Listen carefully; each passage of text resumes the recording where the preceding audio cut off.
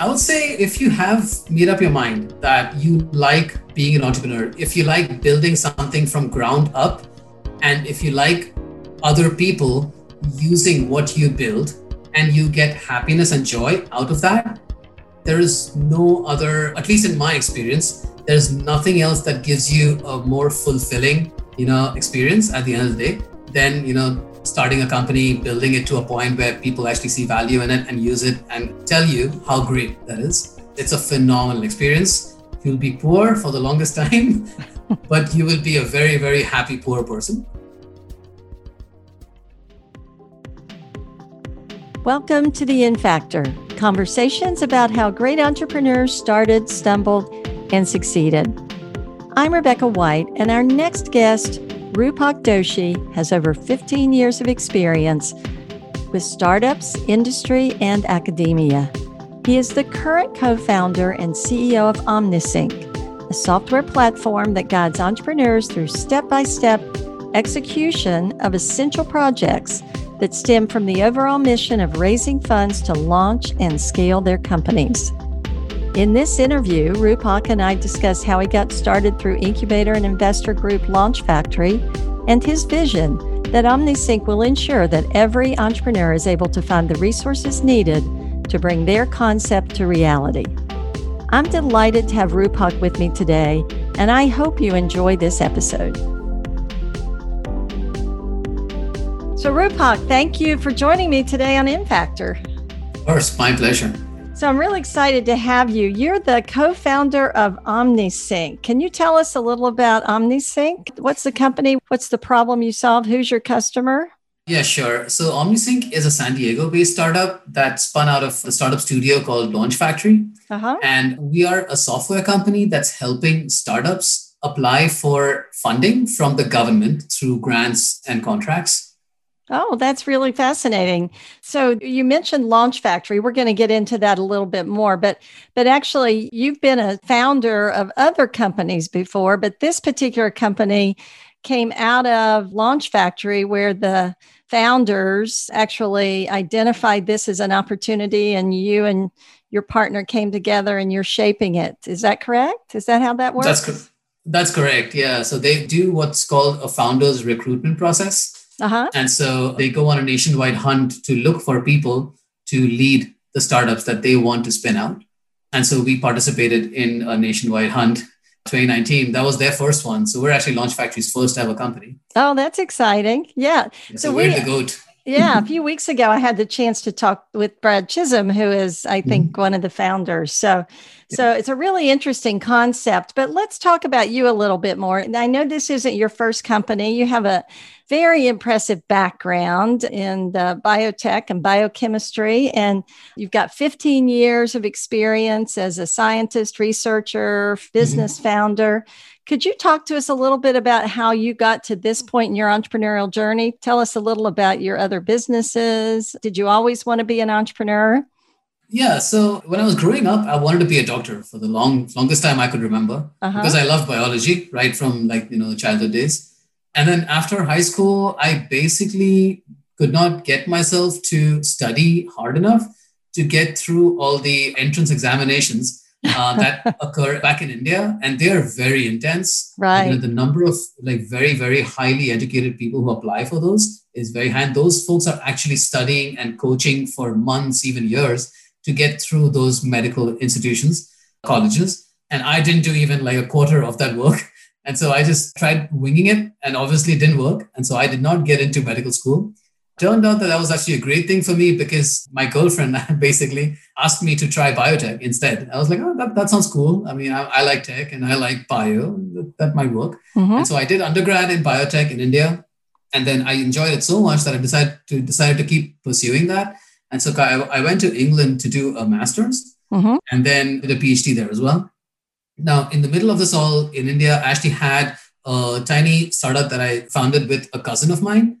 And it was in the consumer biotech space. It was basically designed as a natural way to repel mosquitoes for malaria and dengue in India. And that seemed to work really well. And so while we didn't get to actually market the product, the formulation that we created and the concepts and knowledge base that we created actually was acquired by a mother group. So So that was my first like little tiny startup, Nice. like, Yeah. small acquisition success. And that was the first time I tasted something like that, the success like that. And it was very, very like awesome. So did some more education because I wanted to do this in a much bigger and much better way. And so did a master's, did a PhD at Cambridge. That was all in biomedical sciences. And then came out here in the US to do a postdoc. And the only reason I came here to the US, to San Diego, was to work with the specific lab with Dr. Chang at Scripps Research Institute. And then we moved to UCSD, was because he was offering me two projects that basically were about to spin out into industry. And so that was always the goal for me of doing, like being in academia. I always wanted to get to industry as soon as possible, or at least have something that I make actually, come out and be useful to people outside of the universities. And so this was the way in which I thought I could move, from academia into more of an applied, research setting. And so came out here, did a postdoc for about 4 years. And then I worked on antibody technologies during my postdoc. And through that process, I actually got in touch with this biotherapeutics company called Inhibrx in San Diego. And then as soon as I was done with my postdoc, I went over to them and I was like, guys, I'm available. Shall we start working together? And so they were like, yeah, sure. Join us next Monday. Oh. And I was like, so there was like no job posting, nothing at all. Basically, they were like, sure, because we know you, we know what you've done. It's cool to work with you. So like, let's start working together. Yeah. And so I joined them. And then I think I was employee number like 25 or 30 or something like that. And then in the 3 years that I was there, the company scaled to like over 90 people and basically went public last year. So it was great to see that like, a small, medium-sized, like pretty successful biotherapeutic company get to the best point in their lives, like at least, at the time being. And then during the end of that period, I came across Launch Factory's concept. Now, the part that I missed was while at UCSD, my current co-founder, actually, who was interning with me at the time in the laboratory, both of us also kind of came up with another idea that we had a few other partners outside of university who led that company. And it was kind of like our baby, our idea that they were basically commercializing. And so that was the second company that I was involved with somewhat on like this is kind of my brainchild kind of a way. Right. And it was again in consumer biotech. So that was a product that it was a formulation, but moistened into towels that you can apply on yourself to cool down on a hot sunny day, or to cool down after a rigorous training exercise or, a marathon or something like that. And so and then by the time I was done with that company, the company had successfully launched the product in the market. We had very, very strong customers. For example, we had the Levi Stadium as one of our customers because they had our product go out to all the fans at the 49ers on one of the Super Bowl finals. Nice. So that was pretty cool. And then we also had the military, like folks in the military who used it for acclimatization when they go into hot climates and stuff like that. So it was really nice to see, again, the second taste of success where something you developed actually was commercialized and being used by people and being liked. And so that was the second time that I really tasted that kind of success. And so doing that a bit, like always dabbling on the side, and after finishing my work with Inhibrx, I was pretty much at the time when I wanted to do this full time. So then that's what I saw Launch Factory's, job, pretty much like a job posting of this founder's recruitment process. And I was like, you know what, this sounds like a really good deal for me to try for. And so my co-founder and I, we tried it and we won. And so that's kind of what led us to this. So you and Norman actually came into this together. That's your co-founder, right, Norman? Exactly. So you came in as a team. Sometimes I know Launch Factory actually teams people up, but you all came together. So you had worked together and knew each other, right? That was kind of our strength. So the way we put together the application, it was very evident that that's what basically set us apart, because we knew each other's working styles so well and strengths and weaknesses that we were able to complement each other like phenomenally. So like we've worked together in the laboratory, we've co-published papers together. We also dabbled in a startup together for a while. So we kind of pretty much knew each other's like pretty much every angle of how we work.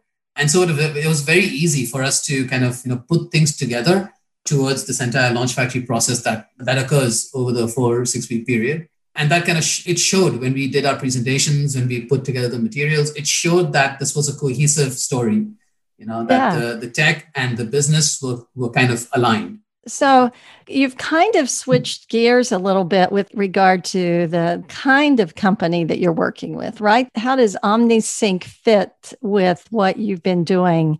I know the startup process, there are many, many similarities, but are you finding that your experiences before prepared you well for what you're doing with this new company, which is arguably, in a different kind of space? Yeah, it's totally different. I mean, it's a tech company, right? Yeah, I didn't know the ABC of software before, right. So it was very intimidating at first, obviously, right? Getting into something that I had no clue about. But at the same time, what we did do is we took Launch Factory's original concept that they gave us and we made it our own. Like my co-founder is also a bioengineer. So he also has a life science background. So both of us, we didn't go into it trying to build a business that would not work if we didn't have our own expertise in it. Mm-hmm. So we made it our own in a way that now it actually makes sense. So we help startups apply for funding through government grants. Now, guess who else applies for a bunch of government grants? Academics, people who've been trained Absolutely. in academia. Yep. So we know grants left, right, and center because we've done it for years and years in the past, and we know how to write papers. We know how to write. So we understand that process really well. And when we went through the whole customer discovery process with finding out what our customers were lacking, what were their problems day to day, that was our discovery was that we found that entrepreneurs knew about the programs with the government where they can get the money, but they were way too scared to even try because they thought that it was a mammoth undertaking, which it absolutely is if you don't know what you're doing. Yeah. Right? Yeah. Going through government paperwork is no easy task for people who don't know how to do it. And so we were like, all right, we know how to do this. They're finding it hard. It sounds like the industry needs easy software to make it happen. This is the perfect fit. Yeah. So let's talk a little bit about that process. So it sounds like you came in and there was maybe the shell of a technology, but you were able to shape it. Is that the typical process? Is that how you get selected from all? I know there were a lot of people that went through this process. So I'm assuming each team brought their own unique perspective. Is that how it worked? And how did, I guess, if you could talk us through what it looked like at first to what it is now, given your influence? Yeah, so that's actually one of the cool, interesting, and somewhat surprising things about Launch Factory, right? So they ideate companies and they find founders to run those companies. Mm-hmm. They expect that whatever due diligence that they've done on the idea of the company gives founders a really good head start to then start executing on the plan day one. The idea that we were given was that you would create a software platform to help small businesses like your mom and pop shops, restaurants, those sorts of businesses find resources to help them on a day-to-day basis on the operation side of things. So like find a CPA, find a lawyer, that sort of stuff. So we came in, we took that, and obviously we didn't know the first thing about small business. We didn't know the first thing about CPAs or lawyers. But we knew startups because we'd done it, and we knew startups had problems in the biotech and tech side because we were in that space. So basically, we took that concept and morphed it, and now it's a company that helps startups, help with the similar kind of operations where fundraising is one of the biggest things that they need to do. Sure. And so that's how the idea has evolved into what we're doing now. It did go through a pretty rigorous customer discovery process where we were trying to push on the idea of whether small businesses are going to be using this kind of a software to find CPAs and lawyers. And we found some diligence and we found some traction. We found some problems with it. And so throughout that entire customer discovery process, we figured out that what we're doing now is the most appropriate and strategic way to move forward. So so founders do have that freedom to be able to, I guess you can call it pivot, right? The idea and make it their own in terms of what makes sense to them. Otherwise, it's very hard to execute on somebody else's idea. Sure. If you don't make it your own. Yeah. Those are two very, very different markets, going from small business and finding, resources, CPAs, maybe information about how to get, bank funding or how to file a license or get a permit or something like that, to working with high-tech biotech companies. One of the problems and I've worked with a lot of entrepreneurs over the year, and one of their problems is they don't have money. So it's really hard sometimes when that's your target and you want to get, compensated for what you do for them. How do you get around that? Yeah, it's definitely been one of the both challenges and fun things to be involved with because almost no company sells to these early stage startups, right? Almost no company out there it has been like successful or is planning on really being successful in the space because, like you said, those companies usually don't have too much money to be able to afford anything Right. at the time. At the same time, what we also think is that because there's that gap, we see opportunity because we think that if we can create startups from that stage into something that where they become more interesting, then suddenly we have this entire group of very interesting clients for companies who are upmarket from us. Mm-hmm. So companies who then sell to medium, stage startups. So that way then for us, positioning ourselves as our target for acquisition becomes very, very straightforward. Right. And so that's why we enjoy being in that space because we work with startups who otherwise are not getting help from most other places, at least high quality help, and we provide them a service that is so desperately needed for them that they find a way to shell out money to pay us.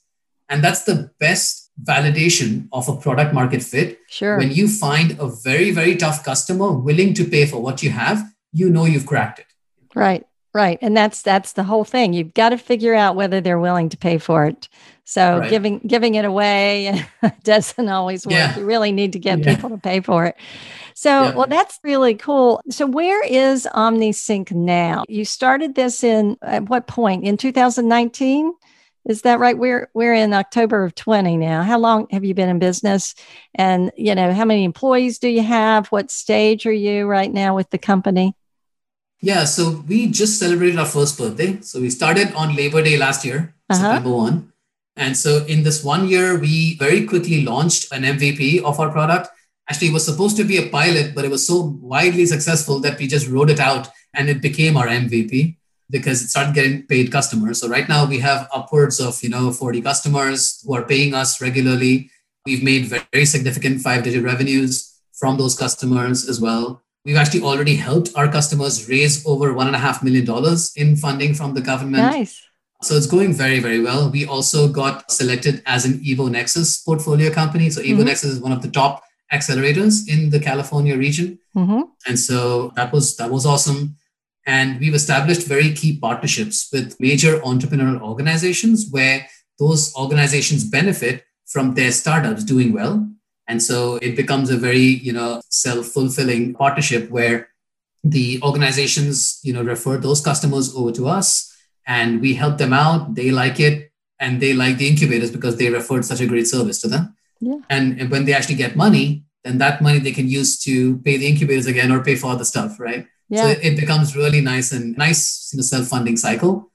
So that's where we are right now. We're now actually launching a major, software upgrade. So our MVP is now becoming a V1, and that's launching on November 1 from the last, plan that I had. Congratulations. Thank you so much. And that we've basically taken in all of the feedback and all of the data that we have so far by serving a bunch of these customers into building a platform that's much more scalable, much more self-sufficient, economic from an operation standpoint and all that. So, and we've built a lot of resources on the back end to be able to handle the scaling up part of it. So now we're actually conducting a major nationwide campaign to start scaling up. Like so far, we were focused on Southern California or San Diego for the most part, because we wanted to vet out, what we've made. And I'm assuming that your past work and the network that you built through that has been incredibly important to you as you've built this company. Would you say that's true?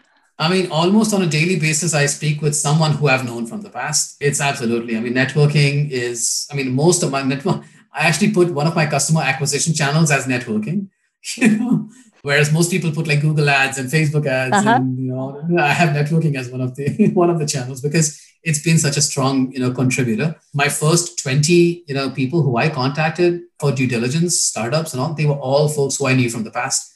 So it was much more quicker for us to be able to then get into market just because we knew the market so well. Yeah, I think that's an important lesson for a lot of the listeners that we have, because a lot of them are trying to figure out, how to break into a market. And I think getting out there and working for a while can be huge, and building that network. And I'm sure it gave you and Norman both a real advantage because you came from that background.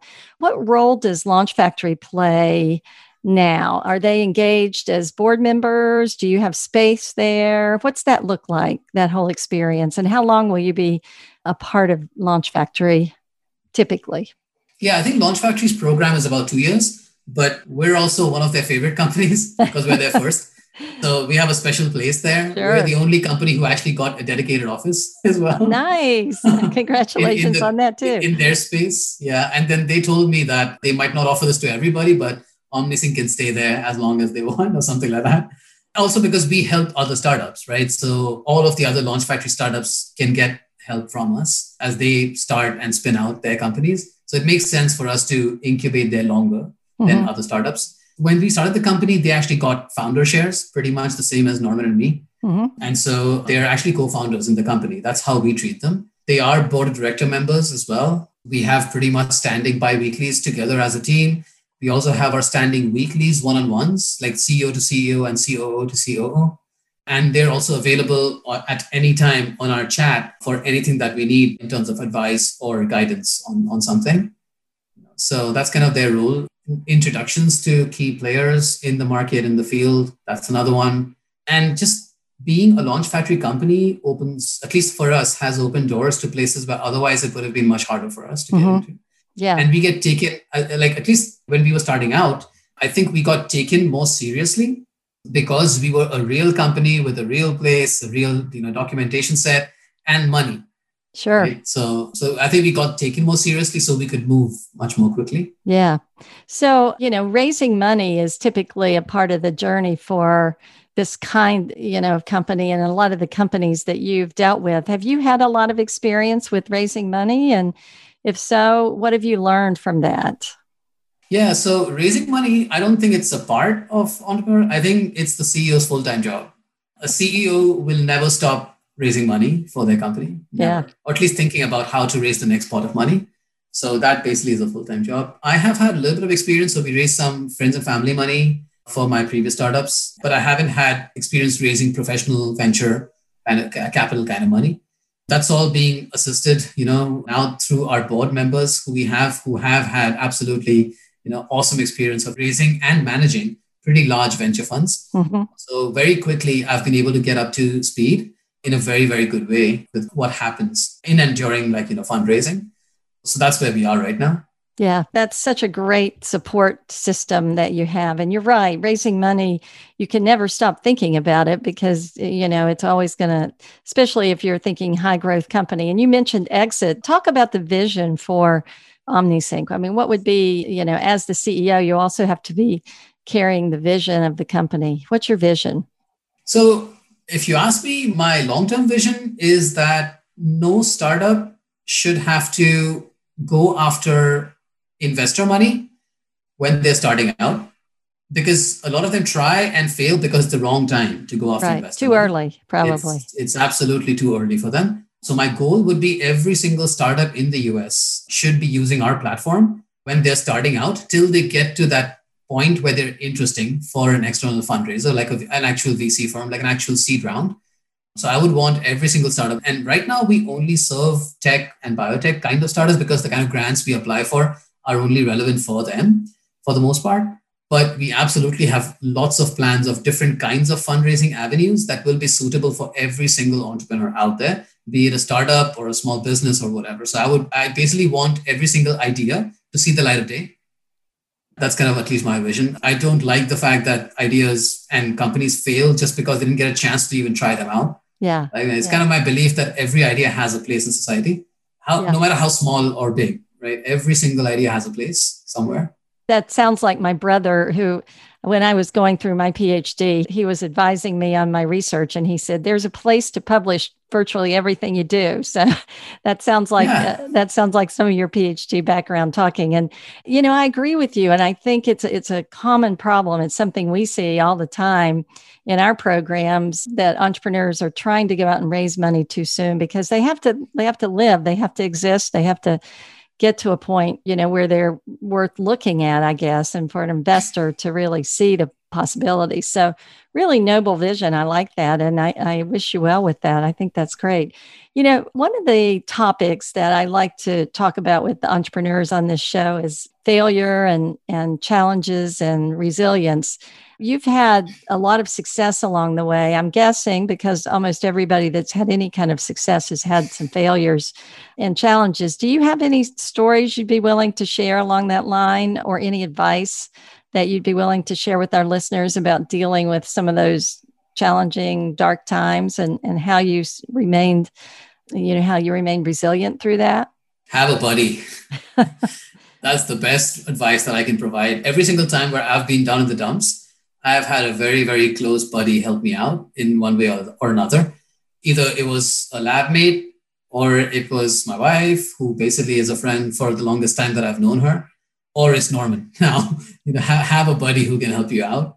I can give you a couple of examples. So my PhD was not the easiest thing to go through, because my PI, my principal investigator, my supervisor, and I did not have the most aligned way of doing research.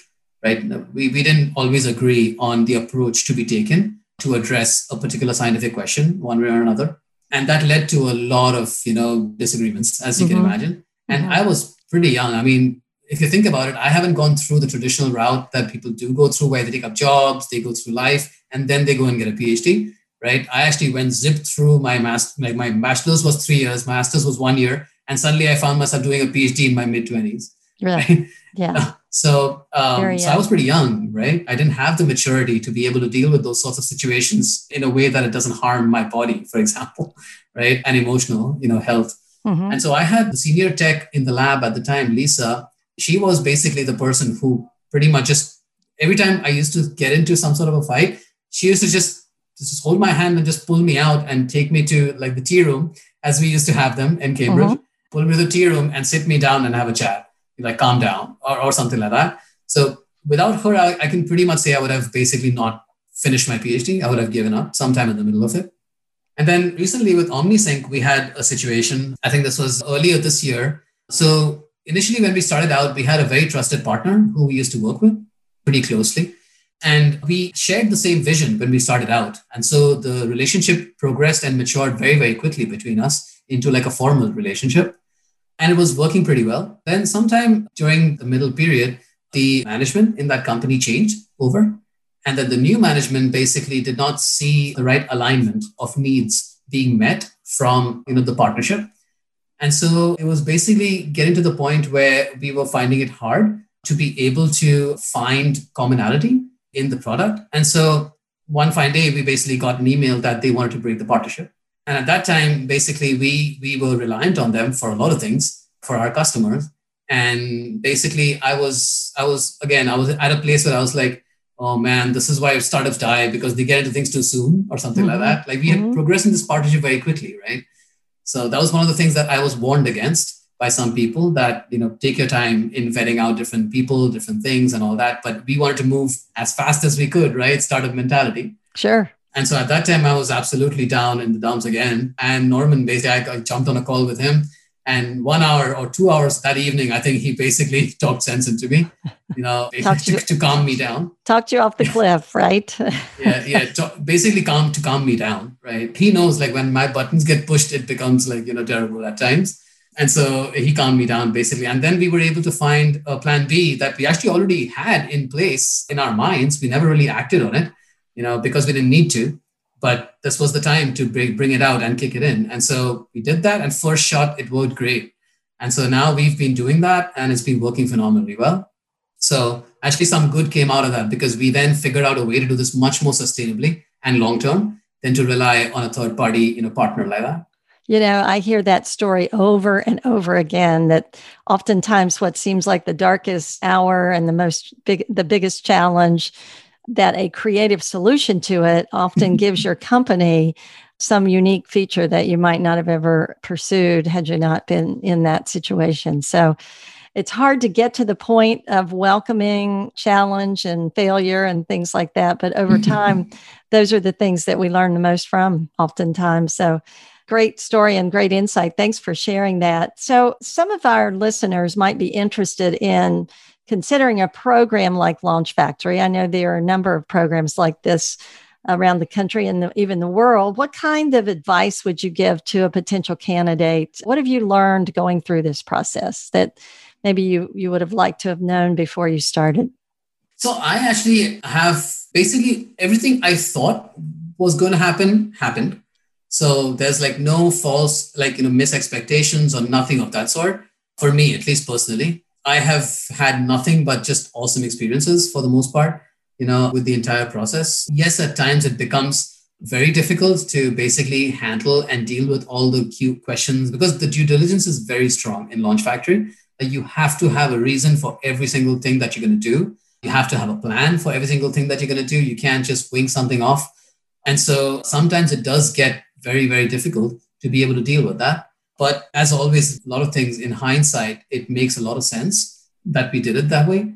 And it helps, to get to a better decision overall. The advice I would give is basically, we were, at least both Norman and I, and maybe more me than him, I was very, very certain that I wanted to become a full-time entrepreneur. Like I left a very, very good paying job in a very, very good startup, or not startup now, that was actually going to be a public company. Mm-hmm. So I left a very, very awesome job to do this because I knew I absolutely knew, I had no doubts that this is what I wanted to do. And so working on it full time to me, and it's actually more than full time, this is not a job anymore, right? And so working like that to me, it doesn't seem like I'm doing something like ridiculously hard because I planned for it, I prepared for it, I knew exactly this is what I wanted to do. So the advice would be get to that point before getting into such a program. Like if you can, try your hand at every single thing that you may have an inkling of a doubt that you might like or might not like, and then know exactly, 100% that this is what you want to do. Because without that, it'll become very, very hard to go through it. I think every now and then you'll see your friends doing other things, progressing in their careers, stepping up the ladder and all that stuff. You'll see all that around you. But if you don't have the reason for why you're doing this full time and which basically has no questions on it, then it'll become very, very hard to keep yourself going. And Launch Factory is not a place to basically find out whether you want to be an entrepreneur or not. You basically come into the program knowing that you want to become one because they expect you to start day one. Yeah, that sounds like really great advice for anybody that wants to be an entrepreneur, really, because I think there's kind of this idea that it's, what we see a lot of times is all the glory, but we don't see all the hard work that's behind it. And it sounds like to me, that's great advice, really. I love that. And it also sounds like to me that you vetted Launch Factory pretty well too. And so a lot of it is about being with the people that you can work with. And at the end of the day, it sounds like it's about people, just like almost every entrepreneurial journey is. Yeah, before we signed the onboarding documents with Launch Factory, I had hours and hours of conversations with Brad on different things, different topics, all that stuff. Like we did not sign those documents unless we were absolutely sure that this is the right thing for us moving forward and that we will have the right kind of freedom to be able to move one way or another based on what we think is right, based on our findings. Because we're scientists at the end of the day. I mean, I'm not going to believe somebody just because that person is an awesome person. Right, I need to see hard data, right? Right. That's how we all scientists are, right? We need to see hard evidence objectively to be able to figure out whether this is good. So here, as objective as you can get while talking to a person, yes, you would get to that point, right? So right. For the years of dealing with that many people, I think we've become fairly okay at like figuring out personalities pretty quickly when you talk to people. So we did our due diligence you go through the founders recruitment process. That's a 4-6 week process where you get to know Launch Factory, their people, all that stuff. And then there's that period in the middle when you do get selected and between like selection and starting, that period in the middle, that's kind of the period where you have to do everything in your power to talk to as many people within Launch Factory to make sure that this is an environment that you will like working with. Because you will, right? There's no way you'll take the money and be on your way. Right. You'll be working with Launch Factory. So you have to be, on the same level in terms of your ideologies, your thought processes, beliefs in evidence-based decisions and things like that. Some of the core values that Launch Factory has. Right. That's really great advice. So So really, I think that's, a lot of self-awareness and a lot of due diligence is really kind of summing it up. That's really great advice. Well, Rupak, this has been a great conversation. I've learned a lot, and I'm really excited to see what happens with OmniSync. If I could ask you, I always ask everybody before we end the show, if you had one piece of advice to give to an aspiring entrepreneur, and you've already given some great advice, but if you had one thing to leave with our listeners, what would that be? I would say if you have made up your mind that you like being an entrepreneur, if you like building something from ground up, and if you like other people using what you build and you get happiness and joy out of that, there is no other, at least in my experience, there's nothing else that gives you a more fulfilling, experience at the end of the day than, starting a company, building it to a point where people actually see value in it and use it and tell you how great that is. It's a phenomenal experience. You'll be poor for the longest time, but you will be a very, very happy poor person. And who knows, down the road, there might be some money at the end of all that, right? Oh yeah, everything is done at the end to basically get financial, independence, of course, and everybody is working towards that in some degree or another, right? Yeah, it's more than the money. It definitely it has to be. It always has to be, because you can sell ice creams and make money. Right? There's many other ways to make money. This is a very tough one to do it, but you do it because you really, really love doing it. Yeah. So it's great advice. Well, thank you so much, Rupak. How can our listeners find out more about OmniSync and maybe connect with you? So I'm very active on LinkedIn. Just look me up, add me. I don't have any security, measures in place. You can add me on. So just fine. I'm very responsive that way. Our website is of our first product, which is turbospir.com. So our product was modeled after TurboTax. Mm-hmm. And that's why we called it Turbo SPIR. And that's because SPIR grants is what we help startups apply for. So that's again, turbospir.com is our website. So look up our product. You can contact us on there. You can get in touch with me on LinkedIn. But yeah, I'm pretty well available for chit-chatting for the most part. That's one of the CEO's jobs as well, networking. Yeah. So maybe there's a company out there that can benefit from what you do too. So hopefully we can match you up with a few entrepreneurs. Rupak, it's been great talking to you today. Thank you for taking the time, and good luck with everything. It sounds exciting, and I'm going to be watching your story. Thank you so much. It was very, very nice to have the conversation with you as well. So thanks for the opportunity. Sure.